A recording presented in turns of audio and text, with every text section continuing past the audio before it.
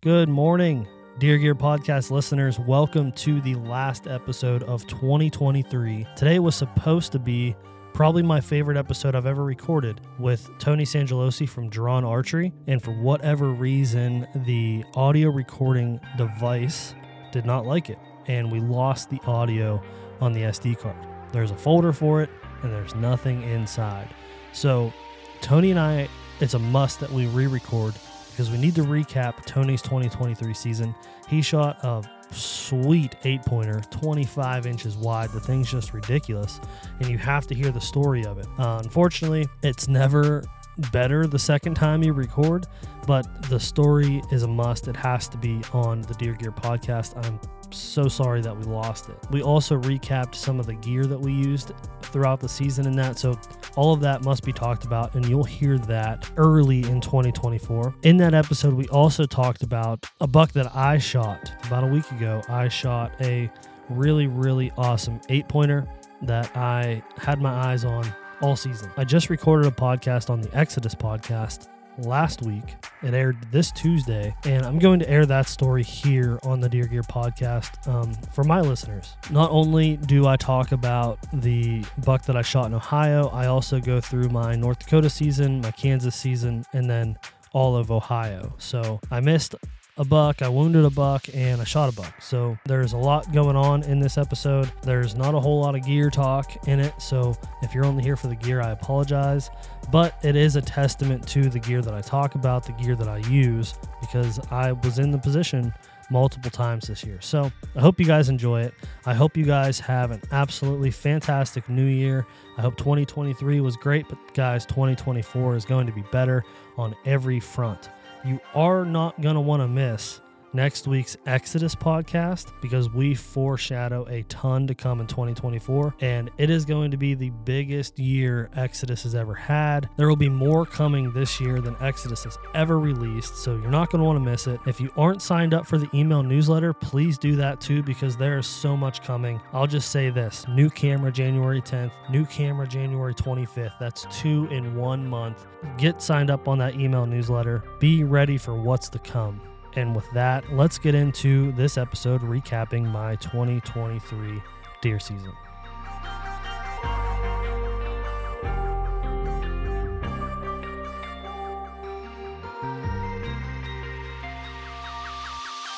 It's a good thing we didn't record this yesterday.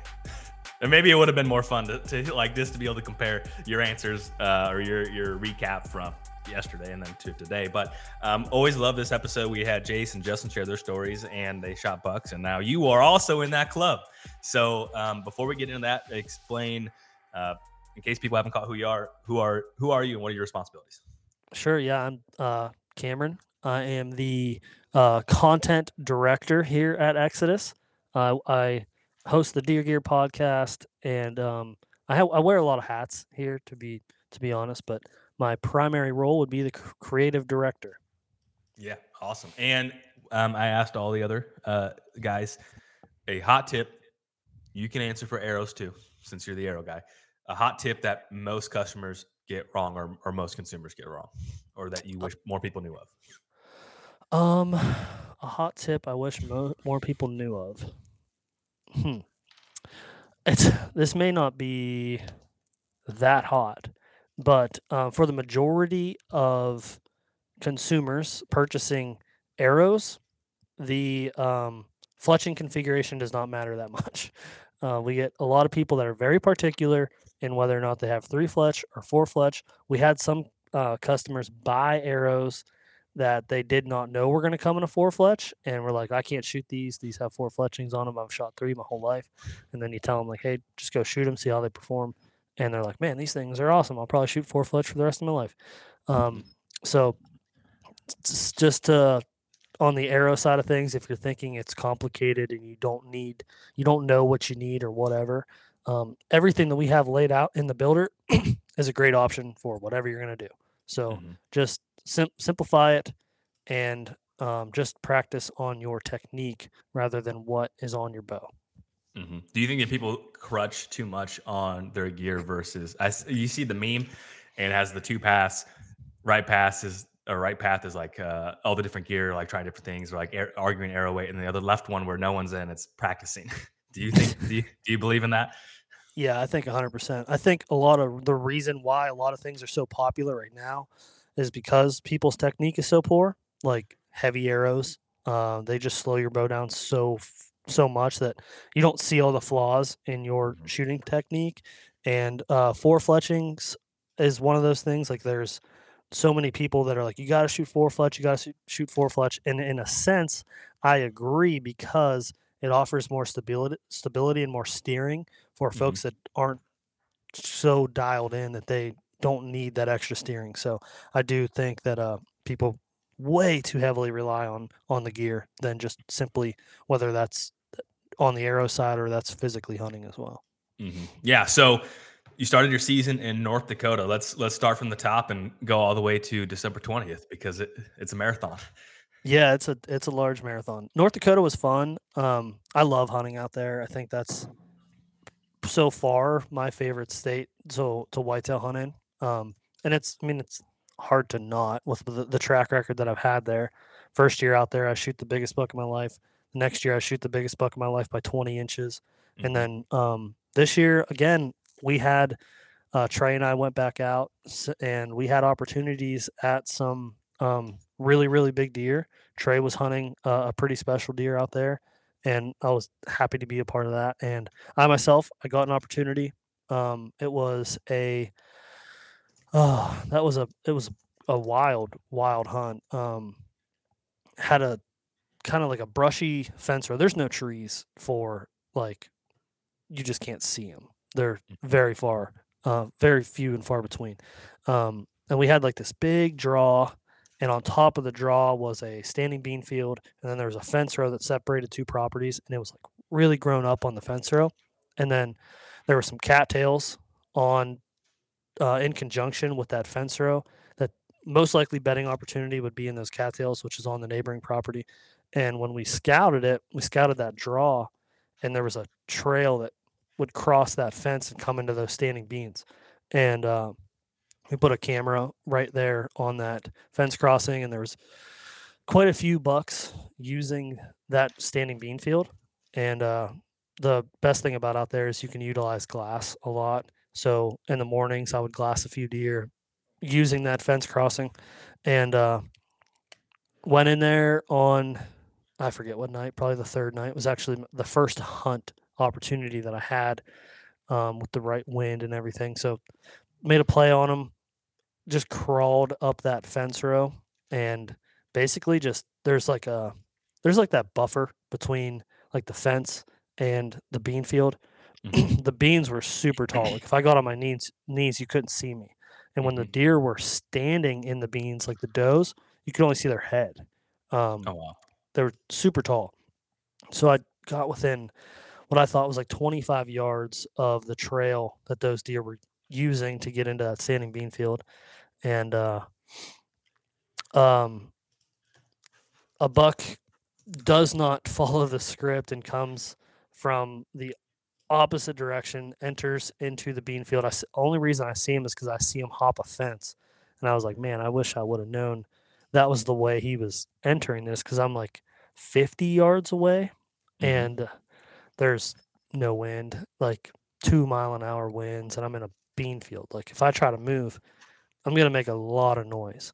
So he was feeding in this corner of the field, and every time he put his head down, I would try to crawl through like that buffer because it was just dirt, and I would crawl a little bit, and I got to where I was like at 40 yards, 39, 38 yards or so from him, and I was like, I'm not. There's just no way I'm going to be able to get any closer. Hmm. And I got on my knees and I got ready to draw, and all I could see was the top of his back, and like I could see his tines, and the beans were so tall. And in hindsight, I probably should have just stood up and shot because the sun was at my back. I was in the shadows. I had a lot of things going in my favor, and maybe I rushed it a little bit, but I thought that was as close as I got, and I opted to take a shot at whatever that distance was, and I just hit high. I think I was trying to compensate for the fact that his vitals were actually in the beans. Like I really needed to shoot through that, and I tried to just pick a spot right above it, Hmm. and I just hit too high. Non-lethal hit. We looked. I backed out immediately because I knew that the hit was pretty bad, and came in the next morning and we had blood, tracked blood for a good ways, and I could just replay that shot over and over in my head. And I mean, his back straps, like it was not the opportunity I wanted.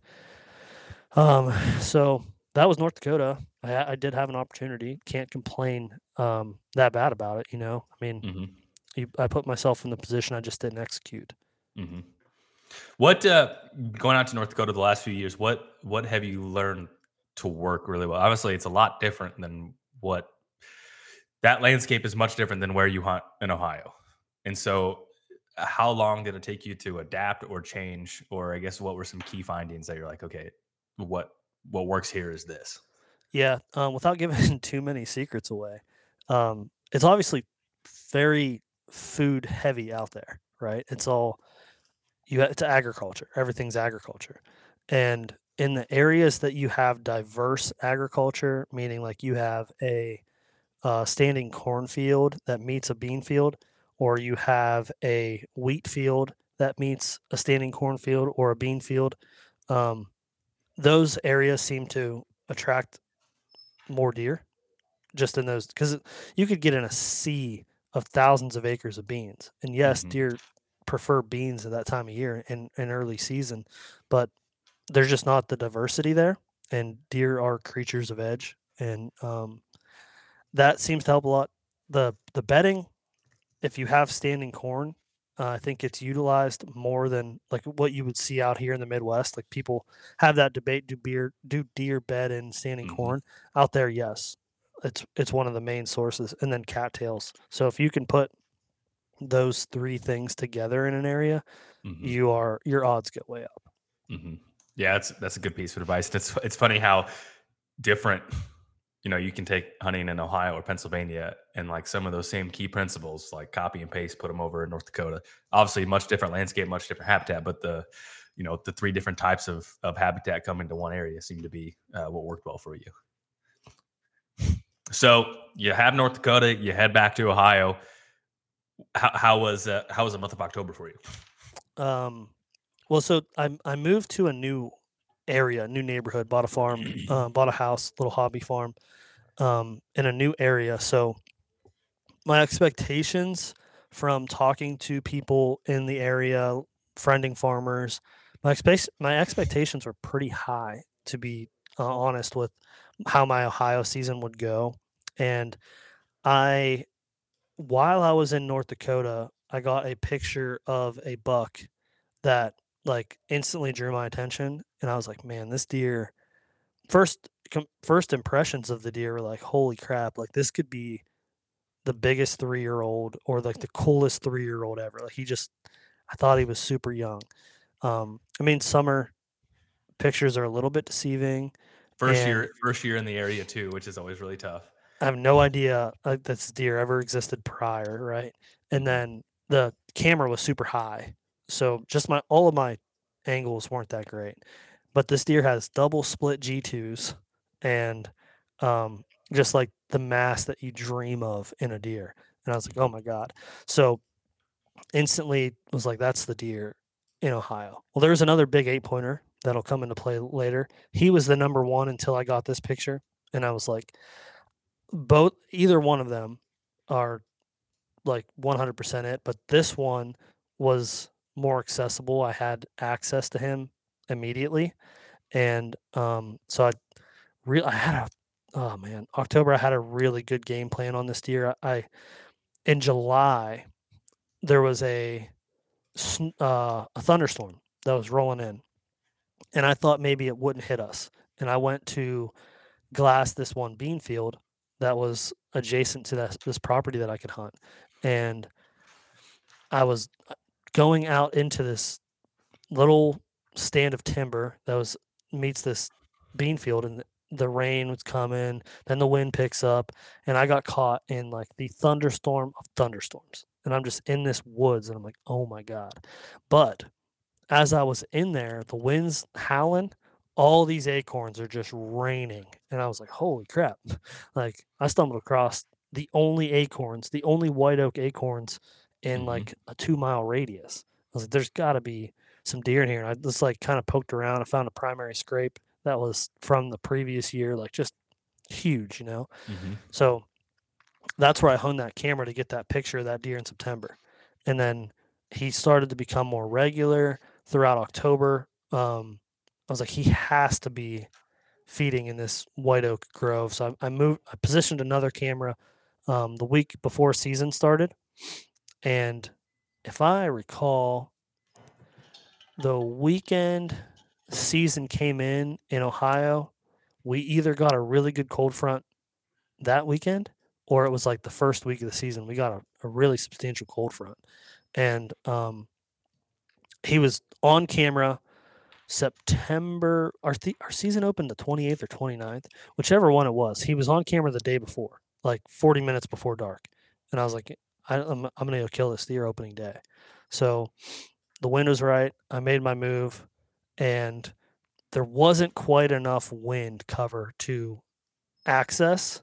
Mm-hmm. I didn't know that because I didn't exactly know where the deer was bedded. But I got in, I bumped some does. I picked a tree, which was the most important thing to me, was finding the right tree that I was going to be able to execute this on. Mm-hmm. And had the hunt, whatever, didn't see a deer other than the ones that I bumped. The next day, he's on camera again. So now my head's like, he knew I was in there, right? He was there the day before, and then he wasn't, and then he was. And then so that's, I want to say September 30th or October 1st or one of those days. That next week goes by, 6, 7 days go by, and I don't get a picture of a single deer in that white oak grove. So I'm thinking he was there the next day. He got my boot track. He's gone. Mm-hmm. You know, he's out of the area.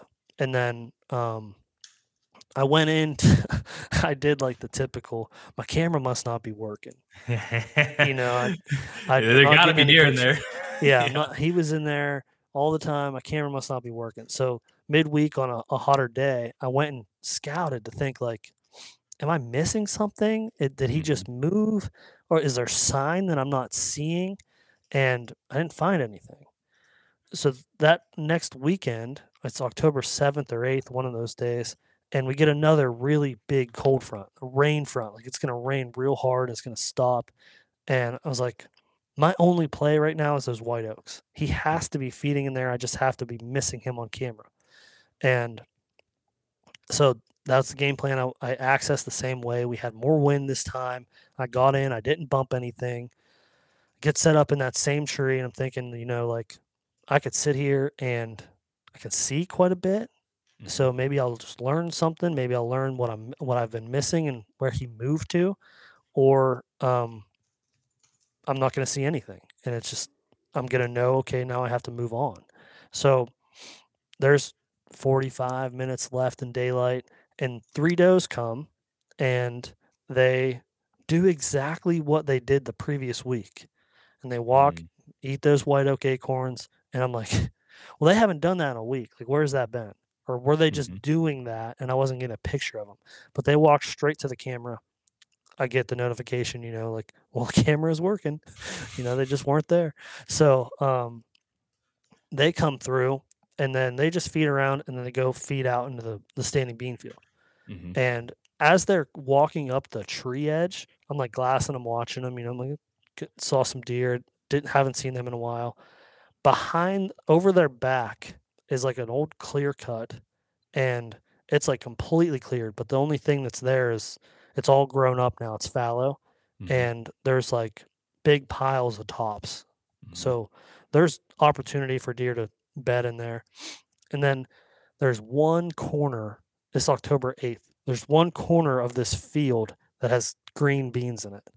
And I'm glassing, and I see 14 deer congregated in that corner. And I can see some racks, and they're probably 700 yards away. And I'm Mm-hmm. glassing, I'm like, one of those deer, man, he looks pretty big. Mm-hmm. Like that, maybe that's him. Maybe he just moved over there, and he went from the white oaks, found those green beans, and he's just getting those green beans. So there's 30 minutes left of light. And I'm thinking, I could get down and get a better look and see if that is him. And then I can still hunt over there. I still have access to that and I can make a play on him over there. Mm-hmm. And I was like, you know what? I'm doing it. 15 minutes, 20 minutes left of the day. I'm doing it. I start getting down and I get to the second stick down on that tree. And I just peek around the tree, and that buck that I'm after is rubbing a tree at 42 yards. And I'm like, oh my God, my bow's on the ground. I'm on the backside of this tree. As that happens, it just starts pouring rain. So I'm like, I have tons of cover. I have tons of wind cover, and I'm on the backside of the tree from him, perks of saddle hunting. And I get down on the ground. I'm still linesman's rope to the tree. I grab my bow, nock an arrow, and I'm like, I'm going to kill this deer at 30 yards. He's going to do exactly what those does did. He's going to come at my shooting lane. It's the same. I'm just not in a tree anymore. And it's done deal. This deer's toast. So this is where it gets wild. The deer, it's hard to explain, but if I'm sitting, I have the tree. I'm up against the tree. The tree is on my left shoulder, and I'm using that as my cover. The deer is on the opposite side of that tree. So he takes a beeline to the base of my tree, and I'm on the other side of it. Because I'm like peeking around at one point. I'm like, where did he go? And then I just see his head down. So I just draw back, and I'm like, if he goes left, if he goes right, I shoot this deer point blank. And I'm like freaking out. It's a 155-inch deer at this point. I see him like, holy crap. My first instinct was like, that's a holy crap, And that deer puts his head down and walks, and I'm not kidding, Jake, to the other side of the tree that I'm on. Like I could touch his nose if I extend my bow. But he has his head down. Like his chest is covered. The tree is like covering his vitals. If I were to lean out, like there was no shot opportunity. When I got up in that tree, I carry 3 sticks with me. I carried 3 sticks with me. I only used 2. One of my sticks was still on the ground. He goes and puts his head down and sniffs the stick and backs up, looks around the tree, and he's staring at me like almost eye to eye. Like the craziest thing ever. And he bounds off, and I'm thinking, what the heck? But I'm in full draw still. So I'm like, man, just like stop, do something, And he doesn't hear me. And he goes out to, I don't know, 50 yards and stops and turns around. He doesn't really know what happened. So I reach behind me and I start shaking a tree and pawing the ground and thinking, maybe I can act like a buck. Maybe he'll think that it was just another deer and it caught him off guard. And that worked. He tried to circle downwind of the noise, and I thought he was at like 40 yards. He was probably more at like 30 yards, and I shot over his back. I did get an opportunity and shot over his back. Which is crazy. Crazy he got that close and then you got it is what a super, super weird encounter. Dude, if I stay in the tree, done. Like I was kicking myself so hard. Like this is the dumbest thing I've ever done in the woods. I was like, what am I thinking? Like, but the whole time I was like, well, the deer hasn't been here in a week. He's gone. Right. Yeah. So, but part of my aggression towards that hunt, like being October 8th and going full bore on it, was if I do bump this deer, if I do spook him, chances are where he moves, I can still hunt and I'll still find him. I'll still be able to have an encounter with him. And then 2 days, 3 days after that encounter, he shows up in the food plot in my backyard. So I'm like, okay, kind of worked out. Yeah. Yeah. I was like, now he's in my wheelhouse. Now he's here.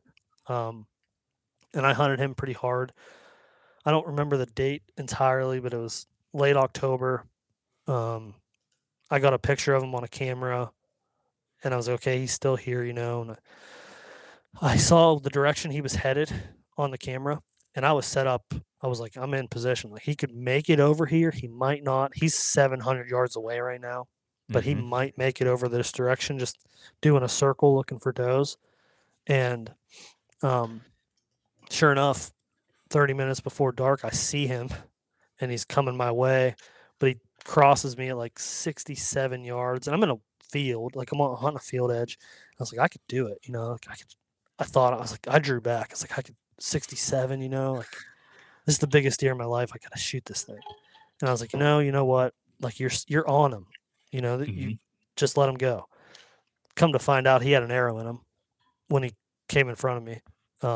The neighbor had shot him right before I saw him, and I've never seen that deer again. The guy Did never recovered him. I was just gonna ask, yeah. Yeah, the hunter never recovered him. I went and looked for him. I was gonna call a drone. I didn't even shoot the Mhm. deer. I was gonna Mhm. call a drone just to know, like, is this deer still alive? Should I Mhm. still spend time chasing him? But to this day, I haven't seen him. I'm sure someone will find him shed season, unfortunately, I more than hope it's likely. me. I Yeah, need to I need to see what he is. Like double yeah, split G2s, probably 10, 11-inch brow tines. Like just a big deer. Yeah. golly, just a beautiful deer. Where did you see where he was hit, or could you tell very well? Would that have, I like, didn't full know he was. penetration? I Okay, had so it no was a idea. pass-through? It must have been. Yeah. And the way he was acting, like I grunted and he responded to the grunt. Like Mhm. there was I never thought to look like, is he wounded? That never crossed my mind to think like, maybe this deer just got shot. Like he was Mhm. acting fine. He was trotting across his field. He's in the wide open. He just crossed the road, like Yeah. he's just trying to get somewhere. And I grunted and bleated and he like stopped and looked and I started shaking a tree again and he didn't like it and ran away. And I was Mhm. like, okay, like I spooked him. It wasn't Mhm. he just got shot. Yeah. So That's it so was random. it was kind of crazy. The only reason I knew that he got shot was I ran into one of my neighbors at the laundromat. It's like, "Hey, did you hear about the deer so and so shot?" And I was like, "No." So I texted him. I was like, "What deer did you shoot?" And he's like, "The non-typical." And I was like, "The one with the split G2s?" And he was like, "Yeah." And I was like, "Did you find him?" He's like, "No, never did." Well, yeah, that's interesting. So that was late October, you said? Yeah, I don't remember the date, Uh-huh. but it was 28th, 29th, Mhm. somewhere around that time frame. So then leading into November, when did you leave for Kansas? I left for Kansas November 6th. Um, I didn't hunt anymore after I didn't know that that deer was alive. Mhm. I just around home, that's the only deer I had access to that I wanted. Mhm.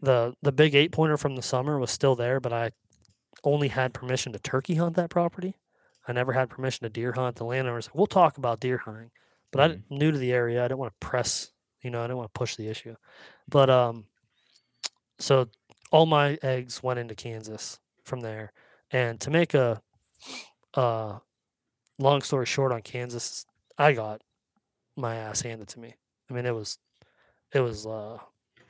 I felt so I don't know, just every day I was like, what am I doing? And I never got within bow range of a buck the entire 15 days I was there. Weather kind of sucked, but Mhm. I mean, you had Reese in camp, he killed, Jason camp, he killed, um, Hunter in camp, he killed, Clint killed. Like, there's only one other person that hasn't. Well, Trey didn't, but Trey only had 4 days. Um, Mhm. I just had a game plan to cover ground, spot and stock, find a deer, bed it, and I just wasted way too much time trying to find that scenario. Mhm. And all the other guys that killed found a terrain feature, stuck it out, Mhm. and I was like, no, I want to do it this way. I had a thought on the experience that I wanted to have. I wanted to decoy a deer, and I wanted to have that experience, and unfortunately, I just didn't find it.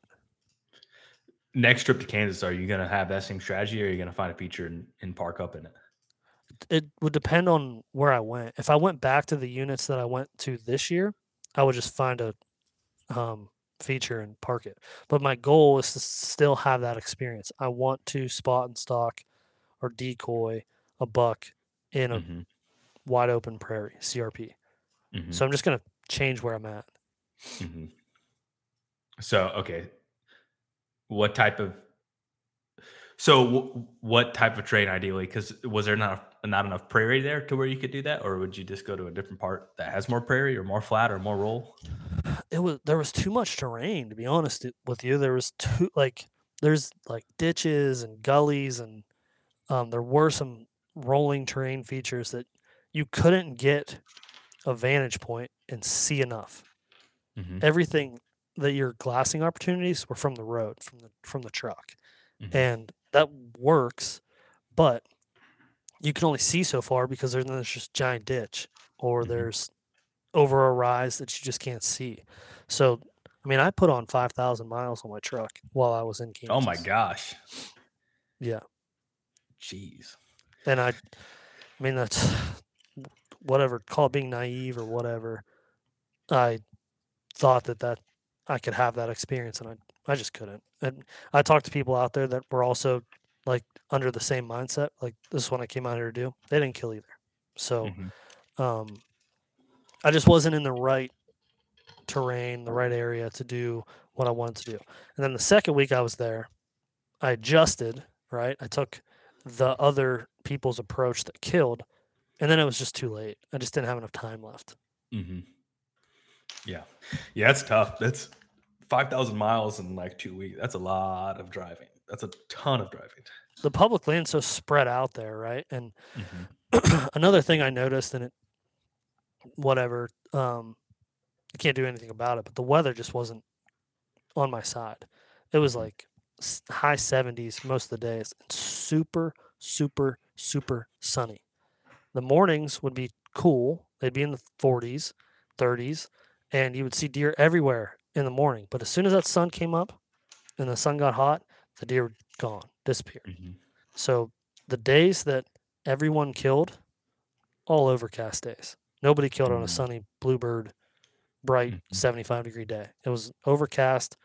A front moved in with a big wind switch, Hmm. and in the 15 days that I was there, that happened twice. Wow. There's something to be said about that. That's interesting. So you would go to a different unit. You would stick with the strategy from start to finish, and instead of bouncing around like between different tactics, would the best way to Yeah, summarize that?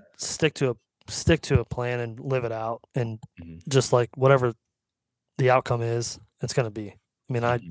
I just got to a point where I even got access to private ground. I was like, I'm just going to go hunt the private ground for the last 4 days. It just wasn't enough time. I didn't have enough time to figure out what was going on there. Hmm. Yeah, it's tough. Well, still, I'm sure it was fun to hang out in camp with all the guys there and be around all those guys whacking good deer too, which is cool. And so packing up, I mean, you shot a buck last night, which obviously we have to talk about the full story there. But you did call your shot yesterday. I was talking, we were doing Jace's interview, and you're like, "Gonna go kill that deer," and that's exactly what happened. So pick up on that story wherever it makes sense. Yeah. So, I guess I didn't. So I got home from Kansas November 20th, 21st, something like that. Didn't really have any plans on, like, I was like, I don't know what I'm going to do in Ohio. I need to just, I need to find deer. But my thought was, I'm going to find the deer post gun season. I'll let the gun Hmm. season roll through. I'll hunt with a gun. If anything happens, like, great. But Hmm. I'm not banking on it. But late season in Ohio, you have an opportunity. You have a ton of time. You can hunt until February. It's insane. And it was always my thought process in Ohio was like, I'm not going to put a ton of effort into the gun season because I want to kill a deer with my bow, and I Hmm. have so much more time after. I only have a week with a gun.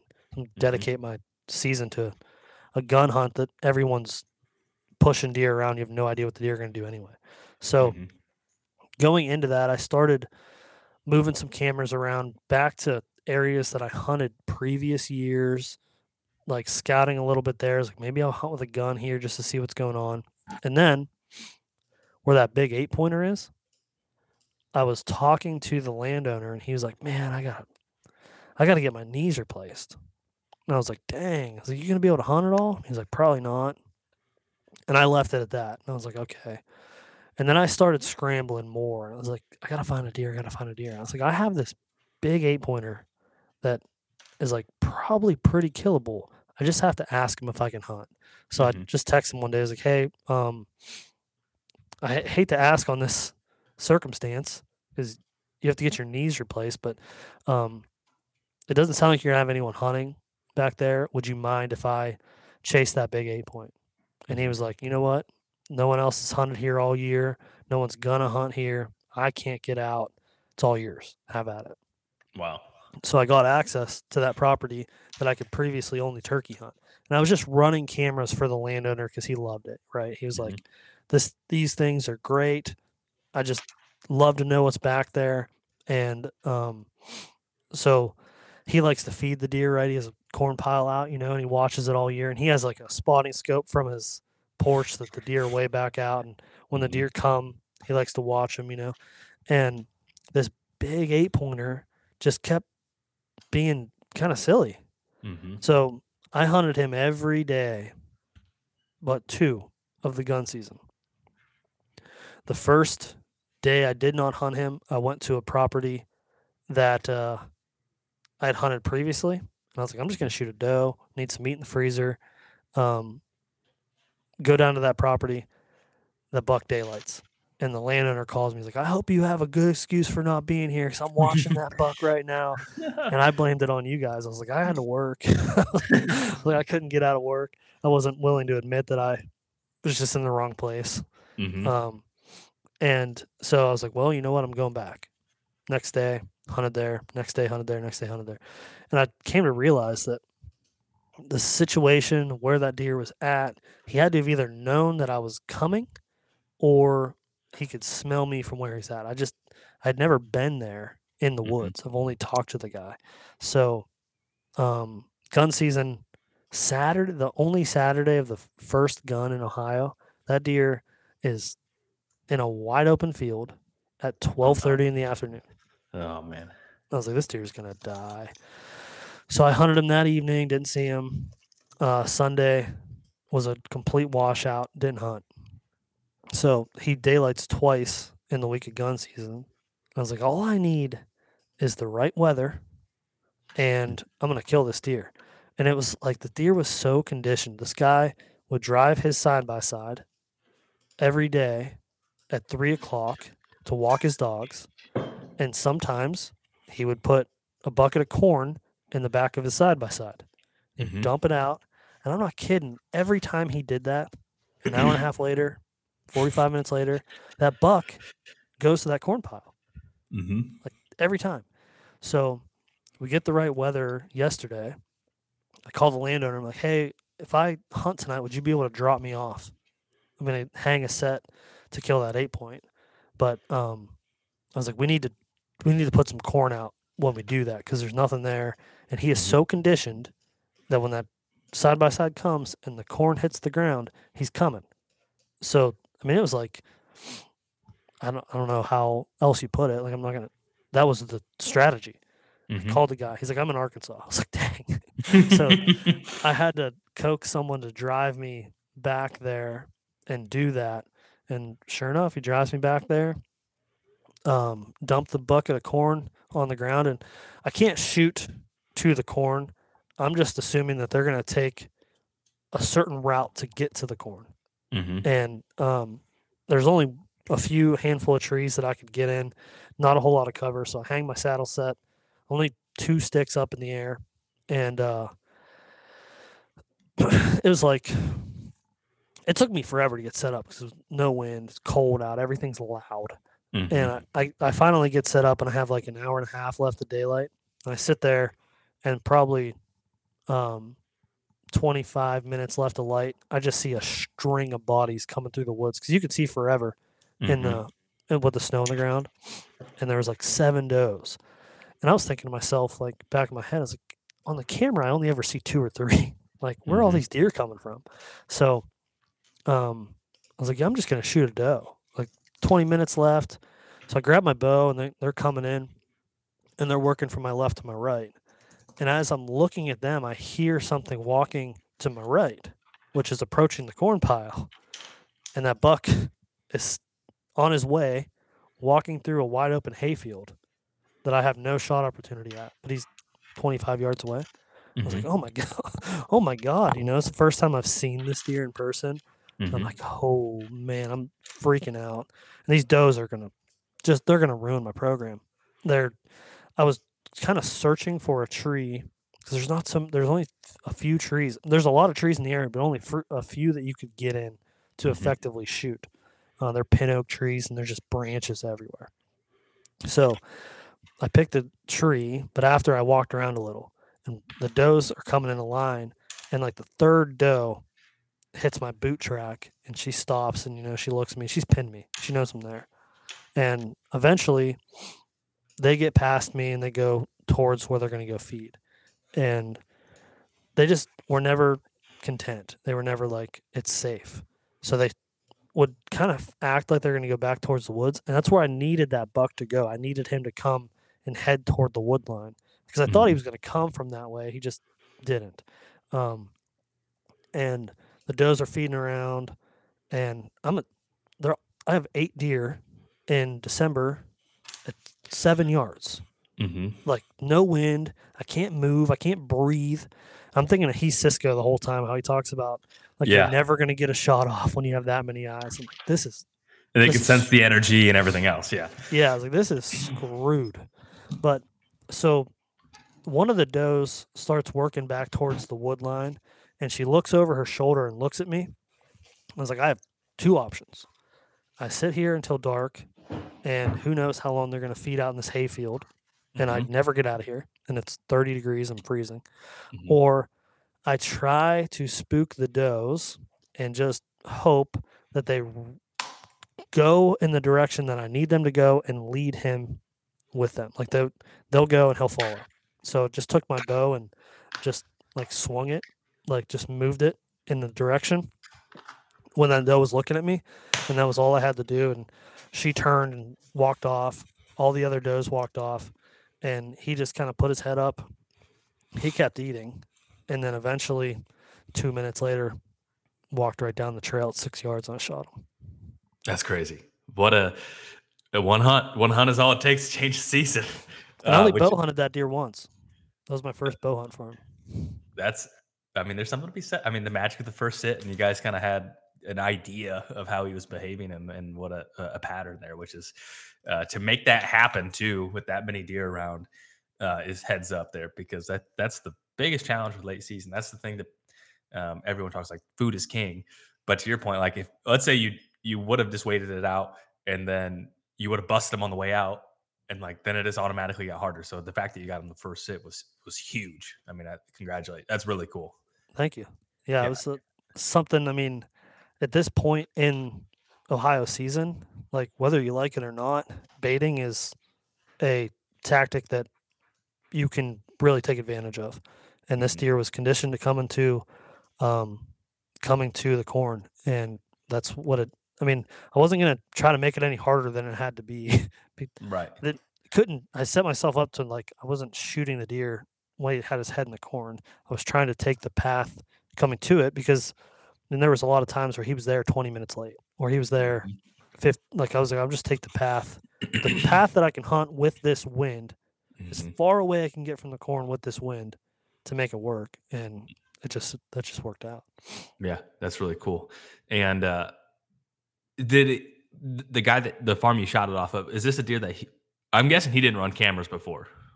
He had a camera, so he had a spy point on this. Like this corn pile has been here for years. He always puts it here. He runs a spy point on it, but it wasn't working. Like the camera wasn't working. And one of the farmers that I friended here was like, "Hey, there's a guy in the neighborhood that works for a cellular camera manufacturer.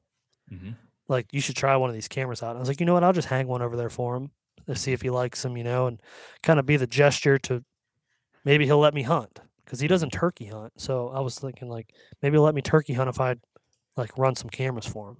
So he's had a camera there for years, and he was showing me pictures from a cell phone that he took of that 8-pointer eaten out of his apple trees, like years prior. So he knew that deer was around, and it was part of the reason. Like he showed me those pictures. It was part of the reason why I wanted to put effort into getting access to that piece.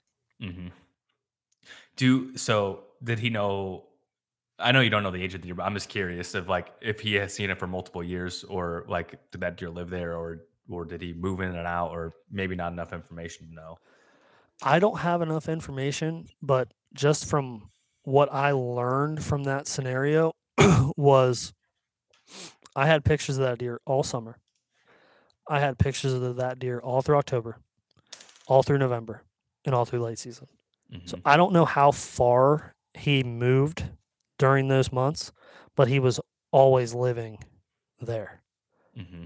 So I'd imagine he's done that for years prior. Right. Yeah. So Yeah. I don't think he was relocated or anything, but he's not serious enough about hunting to know like that's this buck from this year or whatever. Yeah. But it was like something I was like eventually early season I was like, man, I wish I could go hunt that deer. I could kill him. I Mm-hmm. wish I could. I just didn't have access to it. I was like, he's gonna move. I like all these times, like I need to just ask him. But there was another old guy that hunted there, but he didn't actually hunt. He never hunted. But Mm-hmm. like he so and so hunts there, but he doesn't hunt. So I never asked. I just never asked until Right. he himself was like, I can't hunt. And I was like, Mm-hmm. dang, that sucks. Like, well, someone needs to be hunting that big 8-point. Yeah, Like, me. well, why not? That's what Why he not be me? said. Oh my gosh. No, that's really cool. It's awesome moving to a new area and have some really great deer to hunt and connect with one. Especially, I wouldn't call it the fourth quarter since you're in Ohio, but for a lot of the country, like getting to be that time of year where people are really hoping for a cold front. Like I'm a little jealous you guys had snow, and I'm looking out the window and it's like the ground just froze for whatever reason. Oh yeah. We haven't had a real good snow, but that's really awesome. And are you gonna buy a Pennsylvania tag? When did they close? No. Their season, you can't even bow hunt right now. It's December 21st as we're recording this, and you can't bow hunt until the day after Christmas, and then you have until mid-January. But I had too many out-of-state tags unfilled to try to put more money into another disappointment. So Donation no, state. yeah. If I were to get time, I'd go back to Kansas or I'd go back to North Dakota if I had the That makes opportunity. sense. But Yeah, makes sense. Well, that's any other parting lessons, thoughts, or anything else from this past year? no, I mean other than like just sticking it out and it's not over till the fat lady sings. The October hunt taught me the most out of any hunt that I've ever had in my life. Trust your gut. If you like, I found the food. I knew where he was feeding. I read the sign. I knew where he was going. I just put too much emphasis on that 45 angle detection area. And I said, that deer's no longer here. And I just was like, in my head, I was convinced that he was no longer there, forced me to get out of my stand 15 minutes early to go look and see if he had moved. And if I would have just trusted my gut and said, no, he's feeding these acorns. Those does were just his level of security. They moved through. Almost every time that they moved through, he was there after. But I was just so convinced that he was no longer there because I didn't get a picture of him that it cost me him. Yeah. Yeah, I mean I feel like it sucks at the time, but those lessons you won't make that mistake again. So I guess that's the silver lining in that of just every season. Hopefully you learn something, or you make a mistake that you won't make again, or you have something click. And I think that's the beauty of every season. You get an opportunity to get better, and that's probably what I look forward to the most. So that's really cool. Well, where can people follow along on whatever we have going? Well, the Deer Gear podcast on Fridays. There's a lot of conversations there. The Exodus YouTube channel. I guess my personal socials are Cam the Cameraman, but I don't really post much anymore. I kind of gave a little bit of that up. So mostly if you want to follow along with me, follow along the Exodus content. There you have it, guys. I hope you guys enjoyed the story of my 2023 season. Thank you guys for tuning in. If you made it this far, you guys are obviously interested in what Exodus has going on, and you can be a part of it. Exodus is hiring right now. We have some amazing employment opportunities. If you're interested, go to the Exodus website, exodusoutdoorgear.com. Scroll down to the bottom of the page and check out employment opportunities. And while we're talking about it, I'll just fill you in on the positions we have open right now. So, guys, we're looking for someone on the customer service team, product support specialist.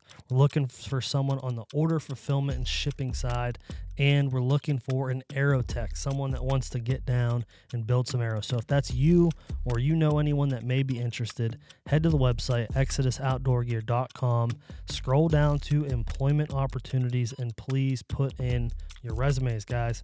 We are an exciting, growing brand, and as I said in the intro of this, 2024 is going to be the biggest year ever, so you're going to want to be a part of it. If you have any questions, you can reach out to me personally or shoot an email to info@ExodusOutdoorGear.com and use the subject job. Thanks for listening, guys. See you next week.